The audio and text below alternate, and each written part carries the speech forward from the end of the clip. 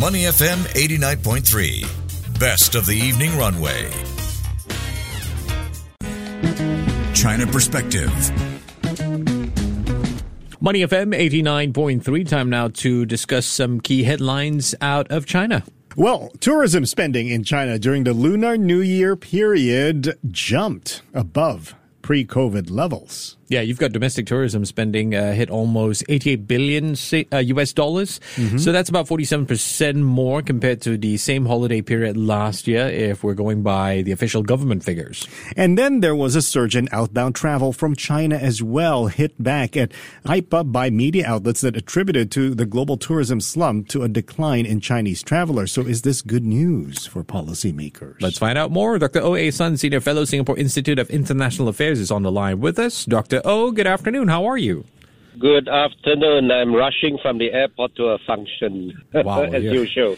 Jet-setting man. Okay. Dr. O, let's talk a little bit about these tourism revenues in China during the Chinese New Year holidays. So this one ended Saturday, jumped by 47.3% year-on-year, surpassing 2019 levels. According to data from the government, official data that is, Beijing grappling with a couple of issues right now. Property market crisis, weak exports, inflation.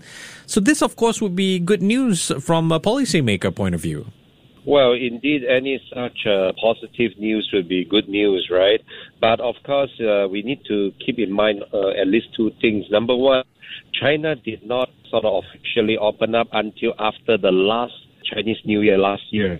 So there's a lot of, shall we say, pent-up desire and demand for travel. Well, it expressed itself in this high volume of domestic travel. But why domestic as opposed to, let's say, foreign travels? Mm-hmm. Well, probably because in recent years, of course, China have become not so good friends with a lot of Western countries.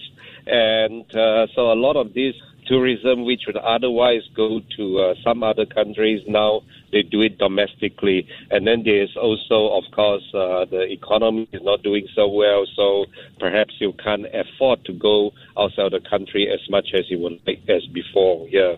Now, speaking of outbound travel from China, Doctor, we have seen countries around Southeast Asia, or around Asia for that matter, who have put up visa waiver programs for Chinese tourists to enter, hoping to attract them. And it looks like it's working. I was in Bangkok over the weekend, and there were a lot of Chinese tourists, almost a pre-pandemic kind of tourism activity there over the Chinese Lunar New Year period. Oh, yeah. I mean, Singapore and Malaysia are also having such programs, right? Well, all of us would, of course, welcome Chinese tourists. They are, shall we say, very generous spenders. But, of course, there are different, shall we say, stratas of Chinese overseas travelers. Typically, those who come to this part of the world, they are from, shall we say, the more interior part of China, whereas those from Shanghai and so on typically prefer to go to Western countries. Yeah. Dr. O, can we talk a little bit about the foreign direct investment data that was out, the lowest since 1993? So how should we read this data? What's a policymaker going to do when you look at this, the lowest in 3 decades, I'd assume? The world is slowly splitting into, shall we say, U.S.-led economy and on the other hand, a China-led economy, and with very little interactions between the two.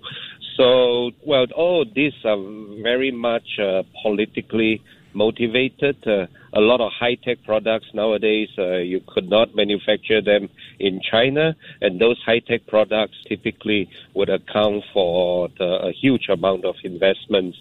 So let's see how it goes, the geopolitics going forward over the next few years. Yeah.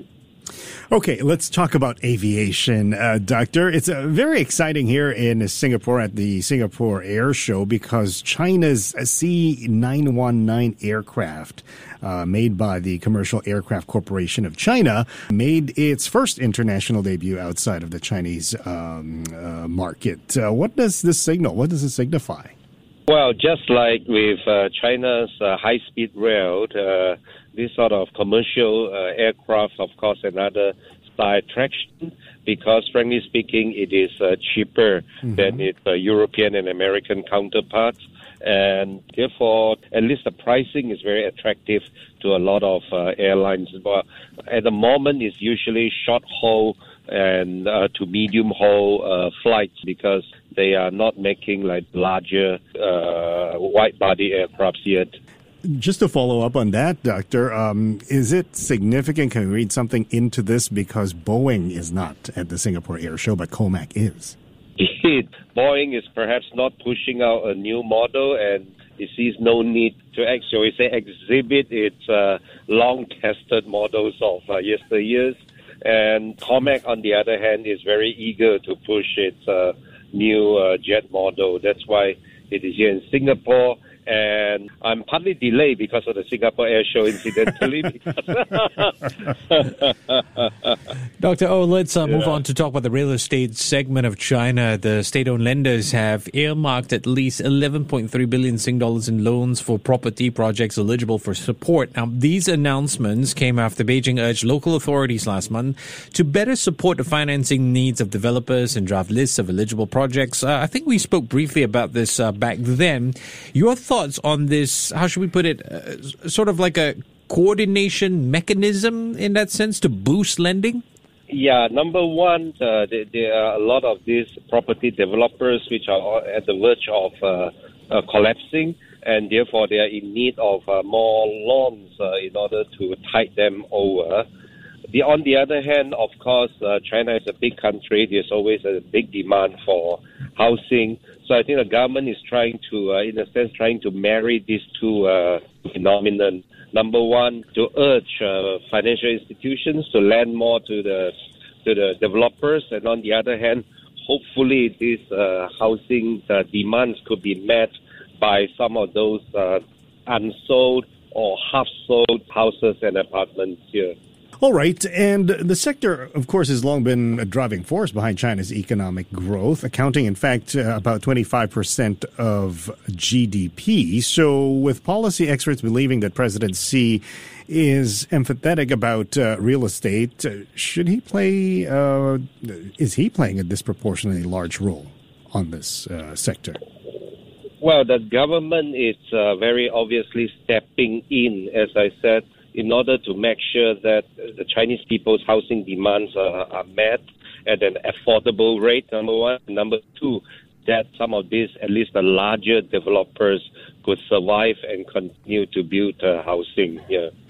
Dr. Oh, final issue we want to look at, China offering to support long-time strategic partner Hungary. Quite an unusual move, this on public security issues, just as NATO struggles to expand its network in Europe.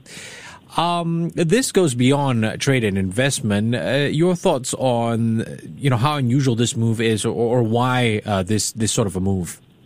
Well, Hungary is a member of both NATO as well as of EU, but it has a traditional, very intimate relationship with China, mainly because, well, at least for the past 10 years or so, the Hungarian leaders, they have an authoritarian bent, and they are not in the good books of EU, for example, because there were some issues with them, for example, not having judicial independence and so on. But China, of course, then stepped into the void and tried to fill this sort of vacancy. And now it expands to, public security, which is policing works. So let's see how it plays out. Dr. Oh, Hungary also happens to be home to Huawei Technologies' largest logistics and manufacturing base outside China. I'm just trying to play into the angle of how Hungary is becoming more important to China. Obviously, the European Commission isn't too happy about this. Your thoughts on what could happen next? I understand Hungary's going to host Chinese car maker BYD's first European factory. Well, Hungary, of course, would be a nice location for that. And China's vehicles, and especially electric vehicles, are nowadays very popular around the world. Yeah. So the European market is, of course, one to conquer. Yeah. All right. We've been speaking with Dr. O.A. Sun, Senior Fellow, Singapore Institute of International Affairs. As always, Dr. O, appreciate your time. Take care and have a great Tuesday. Thank you. Thank you. To listen to more great interviews, download our podcasts at audio.sg or download the audio app. That's AWEDIO, audio at the App Store and Google Play.